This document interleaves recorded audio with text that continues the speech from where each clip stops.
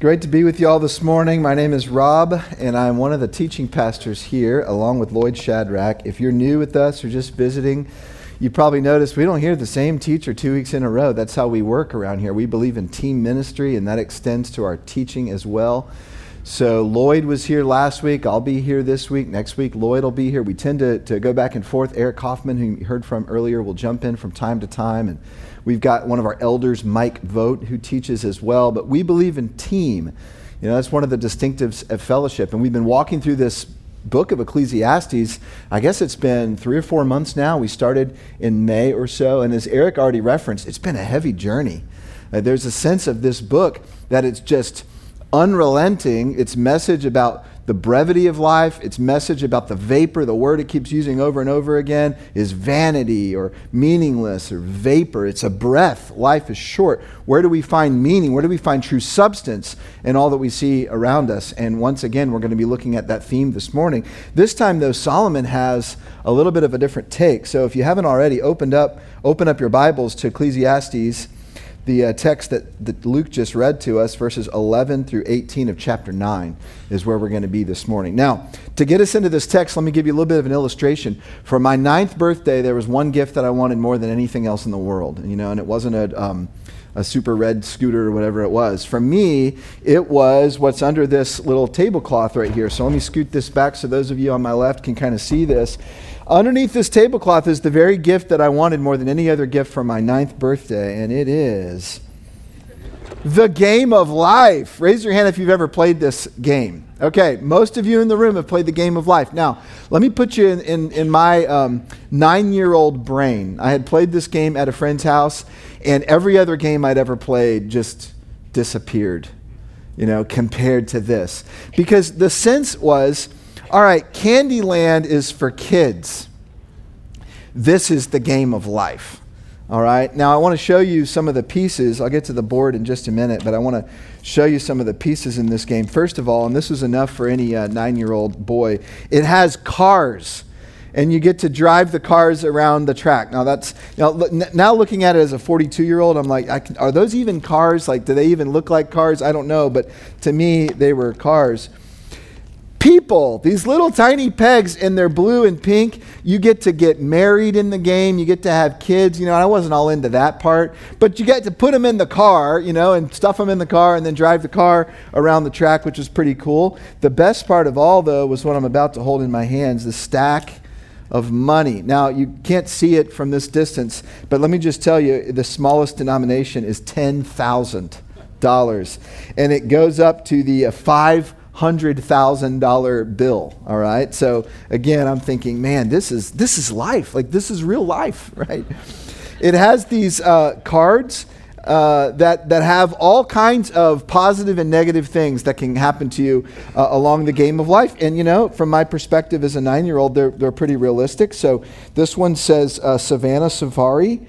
Collect $50,000 from the bank. So you go on a Savannah Safari and you get $50,000 from the bank. I thought that was pretty cool. Hiking the Great Wall of China. Throw your pet a birthday party. Okay. Collect $20,000 from each player as a present. How cool is that, right? So I'm thinking this is life at its finest. And so the best part of all, perhaps maybe even better than the cars, was the last thing I'm going to show you from the box. And that is the spinner. Okay, do y'all remember the spinner? Now, even today, to this day, I have to admit there's something satisfying about giving this thing a little bit of a spin.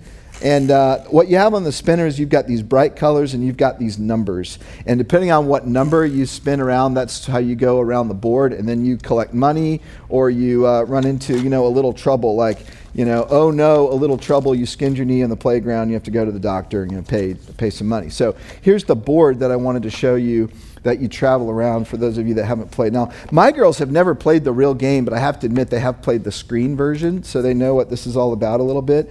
But so you've got colleges and buildings, and you've got all kinds of things. Now, the part that I wanted to point out, and I'm not finding it right here immediately, it's a little bit hard to find, but at the end of the road, you kind of go to two options. There's no death. Okay, there's no death in the game of life. Here it is. You go to retirement, and everybody goes to retirement, okay? Whether you want to or not, you go to retirement. But once you get there, your options are either the countryside acres or the millionaire mansion. All right, so there's no bankruptcy. By the way, I did some research. There used to be when the game came out in the 60s, and then somewhere along the way, they took out the bankruptcy, and now it's just happy endings for everybody. Isn't that interesting? So, the worst off you're going to get is the countryside acres. Ooh, scary. So, from a 9-year-old perspective, this was life. This was life to me. I thought this was all that it was about, and I loved playing life, and I couldn't wait to get $10,000 bills every few months and come around and collect cars and a wife and kids and spin the spinner and go to college and make all these choices. And this is how I saw the game of life. Now you get a little bit older and you realize, the spinner in the real game of life is a lot more wicked. Okay, it's not just all roses. There's some things that happen in the game of life, as Eric was just alluding to, that are very difficult. And so if we've been going through this series on Ecclesiastes, the subtitle, if you've noticed and paid attention over here to your right, is Unmasking the Good Life. If this is your perspective of life, you're going to learn pretty quickly when real life hits, it doesn't work that way. It's not all cartoony.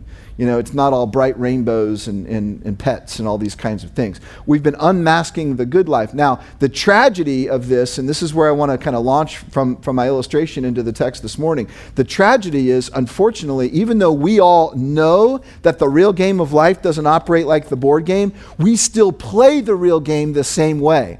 We still play as if the objective is the same. Listen to the objective from the instruction manual here. Hit the road for a roller coaster life of adventure, family, unexpected surprises, and pets. I think they added the pets later. I don't think I remember actually that in the version that I played. The player with the most money at the end of the game wins. That's how we live the real game of life. The player with the most money at the end, or the most, if you fill in the blank, the most comfort, the best supportive family around you, the best plot of acreage in Leaper's Fork, the song that did it for your career. You fill in the blank. The player with the most at the end of the game wins. And so this is our problem. We keep playing the real game of life just like we do the Milton Bradley version. Now, what Lloyd reminded us last week, if you were here, it was one of those messages that just made me grateful that God created Lloyd Shadrach. I know that sounds silly, but Lloyd has this remarkable way of bringing a text to life in these real world examples. And so if you were here last week, there was a tombstone, there was a grave plot. And he illustrated this idea that if you are a believer in Jesus, real life starts on the other side of the grave. There's time you're going to walk over, and real life's going to begin over here. And so what can't you take with you? Well, you can't take your cars, can't take your pets, can't take your money, can't take your houses, can't take any of the stuff in the box. In fact, one of my favorite quotes from author John Ortberg is, when the game is over, all the pieces go back in the box. And that's what happens. So our text this morning is going to answer the question, how do you play the real game of life? Like, what's the secret? Since it's not a bed of roses, how are we to play? And Solomon has an answer for us in this text. In fact, there's one thing in this text he's going to say, if you miss everything else in your turn around the game, your trip around the game board, don't miss this. Don't miss this idea. Don't miss this strategy. There is one thing that is the best thing under the sun. And that's where the text is going to take us. So we're going to jump in, and I'm going to read a verse, talk about a verse, read another verse, talk about a verse. If you're new to fellowship, that's how we teach the Bible, is we dig in to the meaning of the text. We go as deep as we need to kind of show this is what the human author, inspired by the Holy Spirit, meant to the original audience. And then we apply it to our lives, and we'll do that toward the end of the message. It's called expository teaching, and that's what we do here. So let's look at verse 11.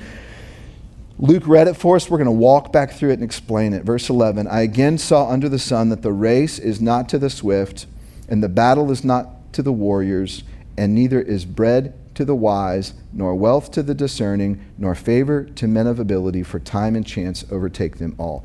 Here's what Solomon is saying. The real game of life doesn't operate the way that you think it should. It's not always the strong ones that win the battle. It's not always the smart ones that ace the test. It's not always the discerning ones that make the right decisions. He's sort of saying, look, there's a lot more chance and bad things that happen in the real life than in the other life. So be careful as you go around the board. Now, his point is that the game doesn't always go the way that it should. And he outlines 5 things that seem like, from a human perspective, they should be a successful strategy. Be strong, be smart, be discerning, etc. And he's saying that don't always work. Why? He gives the answer in the back half of the verse. Because of time and chance. Time and chance. It's sort of like, all right, there's some nasty spaces on that spinner, and if you spend enough time spinning that thing, you're going to hit some of them.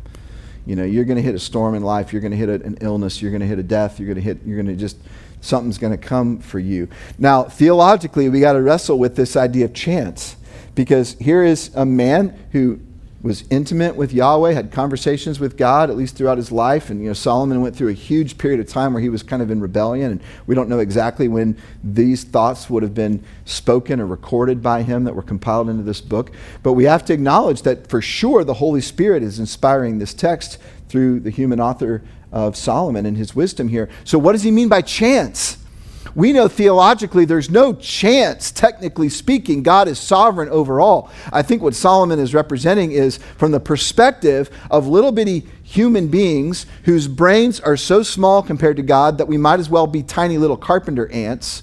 From our perspective, it sure seems like things just happen by chance. It sure seems like that. Why do some people go to the doctor and get a good test report and others don't? It doesn't seem to be tied to their righteousness, doesn't seem to be tied to fairness. We talked about that a couple weeks ago. Life's not fair. And so from Solomon's perspective, it all seems like chance. I think he's kind of putting on the hat of a secularist here when he's saying this. And we all have to acknowledge it does feel like that sometimes. It does feel like time and chance are out to get me occasionally. Yet there's something higher really going on, and we'll get to that toward the end of the message. Let's move on for now to verse 12. Moreover, man does not know his time, same theme, like fish caught in a treacherous net and birds trapped in a snare, so the sons of men are ensnared at an evil time when it suddenly falls on them. Here's what he's saying. There are good times and there are bad times, and you don't know your time. You may think you're in a good time, and this afternoon, if say around 4 p.m.,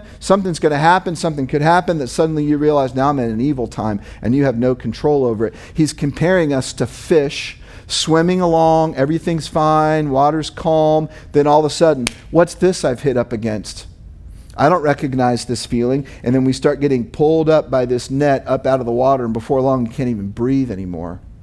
And you start squirming around trying to get out of this net, and you're trapped. You're caught in a net. Now, we don't like to be compared to fish. We don't like to be compared to birds that are ensnared. And the reason is we all have this desire to sort of be in control, to be in charge of our own lives. We kind of have this idea, and it's thick in our culture, that we're the masters of our own destiny.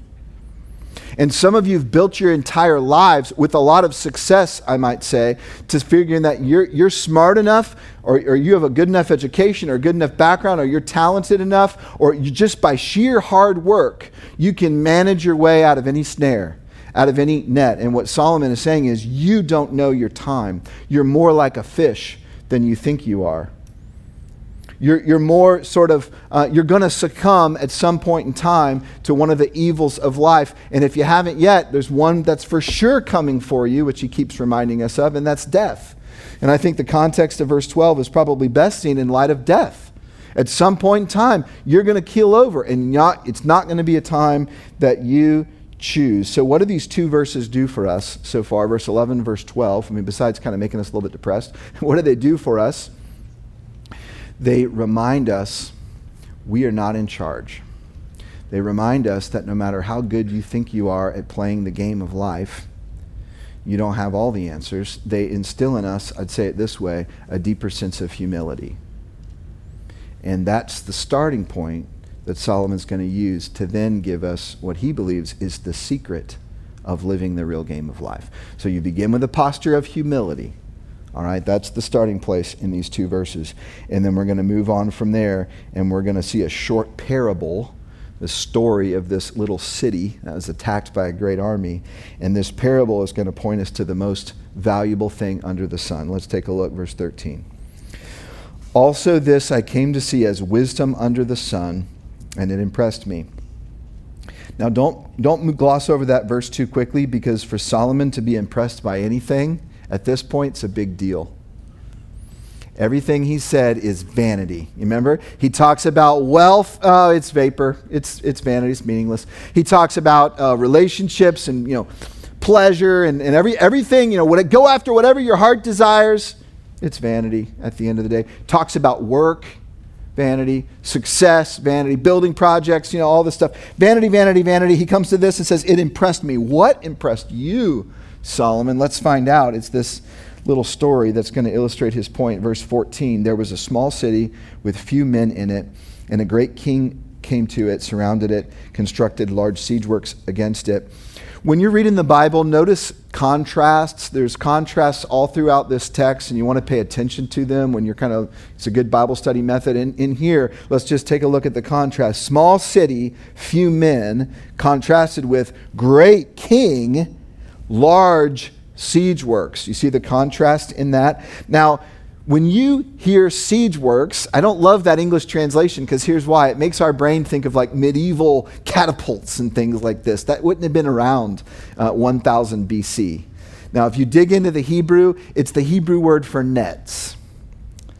It's the same word that was used earlier about the fish.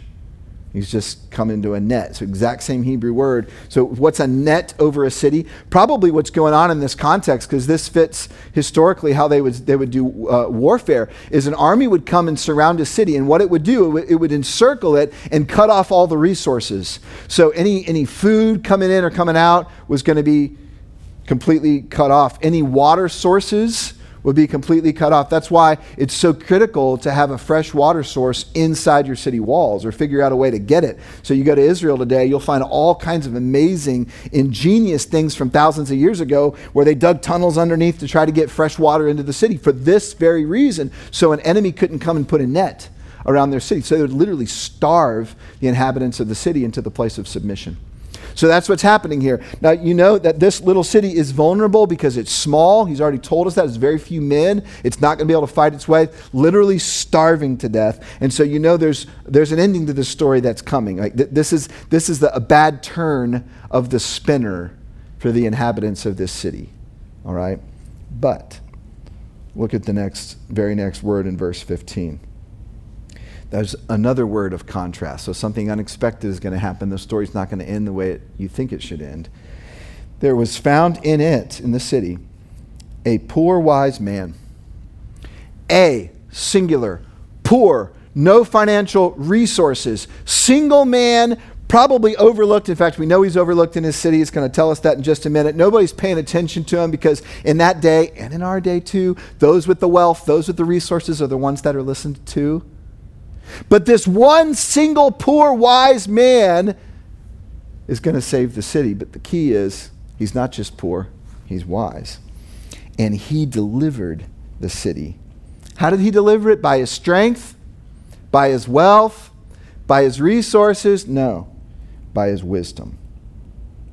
And then one final contrast in this verse, yet. No one remembered the poor man. So it's like, this poor guy, he's overlooked to begin with. He saves the city. After he saves the city, people forget about him just as quickly as they did before. Yet no one remembered this poor man. Now, this was amazing that one little poor man could defeat the vast army of a powerful king. Wisdom was the answer. This one man had something that neither his own rulers and government in his city had, apparently, nor did the attacking powerful king and all of his generals. None of them had more wisdom than this one man. And that's what amazed Solomon. How powerful the wisdom in a single individual can be. The moral of the story is in the verses that follow. And so I'm going to read to you 16, 17, and 18 as a block, because they go together as a block. And I want you, if you have a pen or pencil handy, I want you to underline or circle the word better, because that's the key word in these verses, and it's the key word of our text, okay? Better. Listen to how Solomon uses that word, verse 16. So I said, wisdom is better than strength, but the wisdom of the poor man is despised, and his words are not heeded. The words of the wise heard in quietness are better than the shouting of a ruler among fools. Verse 18, wisdom is better than weapons of war. But, another contrast, one sinner destroys much good. Wisdom's better than strength. Quiet whispers of wisdom. Better than loud shouting of fools. Wisdom is better than weapons. Spears, arrows, swords, massive boulder throwing things, if they even had those back then. Wisdom's better than all of these things. He's saying not everything under the sun is equal. One thing is better. It's better. Now, Solomon's secret strategy to success in the real game of life is not the most money. It's not being the strongest one who could beat up anybody that disagrees with you. It's not being the most talented. It's not being the kind of person that can just, through your humor and cleverness, make everybody like you. It's the one who's wise. Wisdom is the secret. And when you hear that in our context, there's probably some of you in the room, maybe all of us in the room, that have a little bit of a disappointment. It's like, I thought I was going to hear the secret of life, and you're just telling me it's wisdom. We tend to overlook wisdom, just like the people in the story do. This is why Solomon keeps coming back to this contrast. One wise man saved the whole city, yet he was overlooked. Wisdom is better than this, better than that, yet it's despised. Wisdom is this great thing. So don't miss it, because you probably have been. You probably have been overlooking it, because that's human nature. Now, to really understand why wisdom is such a big deal to Solomon, and to really understand, how much better wisdom is than what we think it is, you have to think about Solomon's perspective on wisdom and contrast it with our own. So when we think of wisdom today, we think of owls, okay? We think of maybe like gentle, that everybody has like a grandparent or an uncle, or someone that you kind of just like, you think of them kind of like, oh yeah, he's wise. I don't really love to hang out with him or whatever. Like, he's not a lot of fun, but he's wise, and whatever. We kind of just put wisdom in this on the shelf over here, saying, oh, maybe sometimes we make it quasi-spiritual. But there's nothing about owls and, older people on the shelf that draws us in. It's just like, man, give me some of that. I'm going to lay down my life in exchange for wisdom. Like, we don't have that perspective. But that was Solomon's perspective. Let me tell you a story from the key moment in Solomon's life. This was the moment in time that shaped his entire trajectory. He was a young king, probably in his late teens, early 20s. His father David had died, and now the entire kingdom was in his hand. And God did something remarkable, very unusual in the scripture. God came to Solomon in a dream, and God said, Solomon, I'm going to give you anything you want. Like, literally, he didn't put any parameters around it. He didn't say, I'll give you anything you want as long as it's a good thing, or as long as it's not going to hurt anybody. He says, I'll give you anything you want as you start this journey as the king of Israel, in your journey of life. What do you want? What do you want? Solomon chose wisdom. And for those of you that know that story, you know how God responded to that. Let me read it to you. This is from 1 Kings chapter 3. God said to him, because you've asked this thing, and they've, listen to this list, have not asked for yourself a long life. So God could have said, Solomon, I'm going to make you wise, but you're only going to live till you're 30. Okay, Solomon's willing to say, I'll take wisdom over a long life. All right, here's number 2. You've not asked for riches for yourself. And Solomon, this is kind of like the genie, but Solomon only got one wish instead of three. But, he didn't ask, make me a billionaire, make me the wealthiest person that ever lived. He could have asked for that. God says, because you did not ask for that. Here's the third one. Nor have you asked for the life of your enemies. Now that sounds rather spiteful, but think of it this way. If you're a ruler of a vulnerable nation in that day and time, military strength is what was going to preserve your life and the life of your people. All right, and God says you didn't ask for the lives of your enemies because you didn't ask for any of those things, but have asked instead for discernment to understand justice. He's describing wisdom here. Behold, I've done according to your words. Behold, I've given you a wise and discerning heart, so that there's been no one like you before, nor shall one like you arise. Verse 13, 1 Kings 3, I've also given you what you've not asked, both riches and honor, so that there will not be any among the kings like you all of your days. Now, here's where it gets interesting. I'm going to go back to my illustration in a second here. I used to think that it's just like God's like, I'm so proud of you, Solomon, that I'm going to give you a bonus. You didn't ask for riches and honor, but I'm going to throw it in. It's like you won the lottery. Here's what I think is actually probably more likely going on. You got this box. Inside the box are all kinds of things that Solomon could have asked for. Okay, this is life, right? And God says, all right, Solomon, I'm going to give you whatever you want. So look around the box and tell me, you want chariots. You can have as many chariots as you want. You want, loyal followers that are always going to follow you. You want money. Solomon had that choice, all the money, $500,000 bills all around. How about all these things that are in here? There's vacations, there's houses, the millionaire's mansion is in here, all these kinds of things. Solomon looked around all the pieces of the game. He said, no, I don't think I want any of those. You know what I want, God? Just give me this. Give me the instruction manual for life. That's what wisdom is. You see, in here it teaches you strategy. In here it teaches you how to win. And so Solomon's saying, you know what I want more than anything else? You know what I need more than anything else? Is I need to know how to live my life.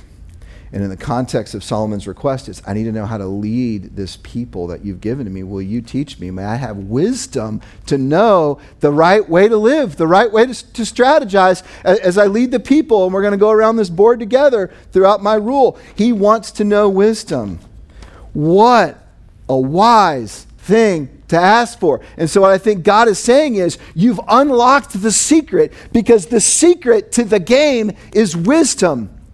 No one ever reads the instructions before you play. Isn't that a shame, God is saying? In fact, you might say it this way. Solomon could have had the golden egg, and instead he chose the goose. You follow that analogy?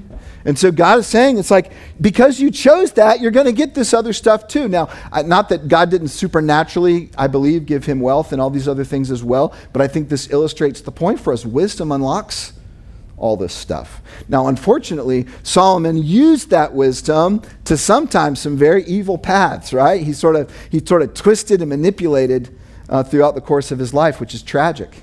So there's a contrast even between Solomon and his father David, who wholeheartedly followed God. He had his own sin, but God says, hey, there's a man after my own heart. Solomon was in a different camp, but he had all the wisdom. He had it all. Now I want to connect back to our text. Here Solomon is probably late in his life reflecting on yet another example of the power of wisdom. And he would have seen wisdom, and how powerful it was to strategize around the game of life, the real game of life, all throughout his years. And he comes to this text. He says, wisdom is better than strength. I've learned that. Here's a little illustration. Wisdom's better than political power. Wisdom is better than weapons of war. In other words, he's saying it's the greatest competitive advantage one can have in the game of life. Wisdom is the best thing under the sun. Now, here's the big idea of our text. Okay, once we name the big idea of our text, we can then start to apply it. Here's the big idea. Although often overlooked, wisdom is the best thing under the sun. Now, some of you are already thinking, under the sun, yeah, see what he did there, putting a little parameter on it. Yes, I am. Yes, I am. But here's the big idea of this text. Although often overlooked, wisdom is the best thing under the sun. Why is it the best thing under the sun? Because it can literally save you. It can literally preserve your life. This is an example where it saved the life not just of one man, but of a whole city. You see, wisdom can prolong your life. It can maximize the enjoyment of your life. This is why Solomon commended it. And so some of you are thinking, that doesn't sound spiritual enough. I thought wisdom was a spiritual thing. You're making it just sound like secular, like, avoid the snares and traps of the fish and the birds and live longer and have more success if you're wise. I think primarily that was Solomon's perspective in this text anyway. Remember, he's kind of wearing a secularist hat. That's his perspective on wisdom. That's why he's commending it in this passage. Now we're going to get to what's not under the sun in a little bit. So hold with me. Those of you that are wanting to go there right now, just wait with me. I want to first give a few tips for how we can gain more wisdom.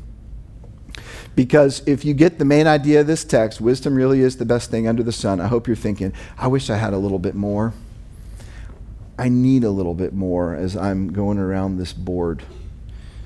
God, would you give me wisdom like you gave Solomon wisdom? I hope your brain is going there now, because that's the good and proper way to respond to the text here that God has showed us. So here are a few tips for gaining wisdom, really derived from our passage this morning. All right, either directly or indirectly. Let's talk about the first one. Tip number 1, ask God. Solomon's whole life story could be summed up, the positive parts of it anyway, by saying, ask God for wisdom. That was the key moment in Solomon's life. And he did give the right answer. What have you asked God for? Well, health. Okay, God, I want to be healed of this. Nothing wrong with that at all. God, success in my business or success in my ministry, help in my relationships. All these things we ask God for, all good things. But when was the last time you just said, God, can I have this? Can I have wisdom? That's a good request. Now, Solomon, if you dig down in reading Proverbs, particularly, what does he believe about wisdom? The fear of the Lord is the beginning of wisdom, Solomon says. Proverbs 9:10, and the knowledge of the Holy One is understanding. So the only place you can go for wisdom is to ask the one who is, the one who gives. Listen to James 1:5, jumping down to the New Testament. If any of you lacks wisdom, and I hope we all say, I lack wisdom. I do. I need more wisdom. I hope everybody would say that. If any of you lacks wisdom, you should ask God. There it is, as plain as day. Listen to the back half of this verse. Who gives generously to all without finding fault, and it will be given to you. I pray this verse all the time. I do. It may be my most prayed verse in the entire Bible, because I love the way it's just like, God's not going to judge us when we ask for wisdom. He's not going to say, well, I would have given it to you if you didn't have any devotions this week. I would have given it to you, but that sin area of your life, you haven't overcome that yet. No, without finding fault, he gives to all generously. He will do it. You can claim that promise based on James 1:5 and boldly ask God for wisdom. That has to be number 1. Ask God if you want more wisdom. Persistently ask him. Number 2. Read this book. Read this book. Now, where am I getting that from?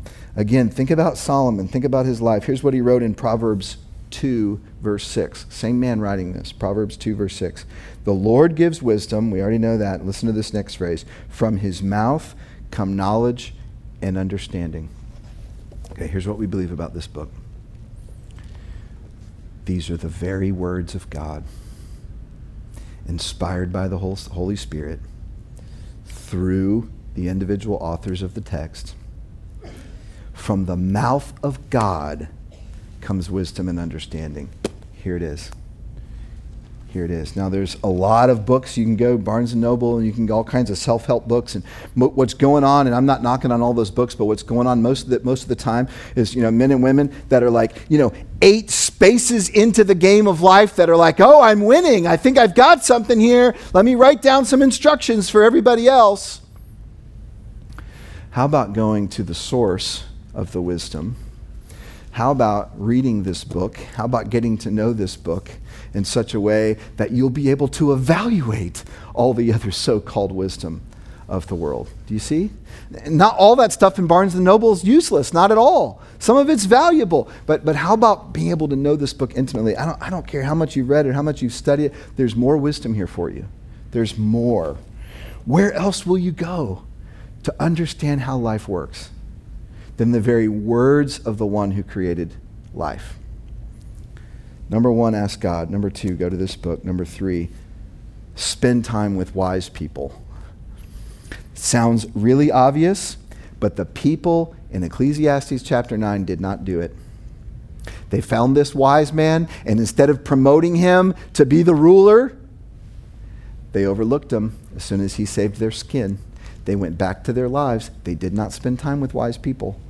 We do the same thing. Remember, we take wisdom, older people that aren't that valuable anymore, but we put them on the shelf. Don't put older people on the shelf. How silly is that for us? Do you know what they have to offer? They've been around the board.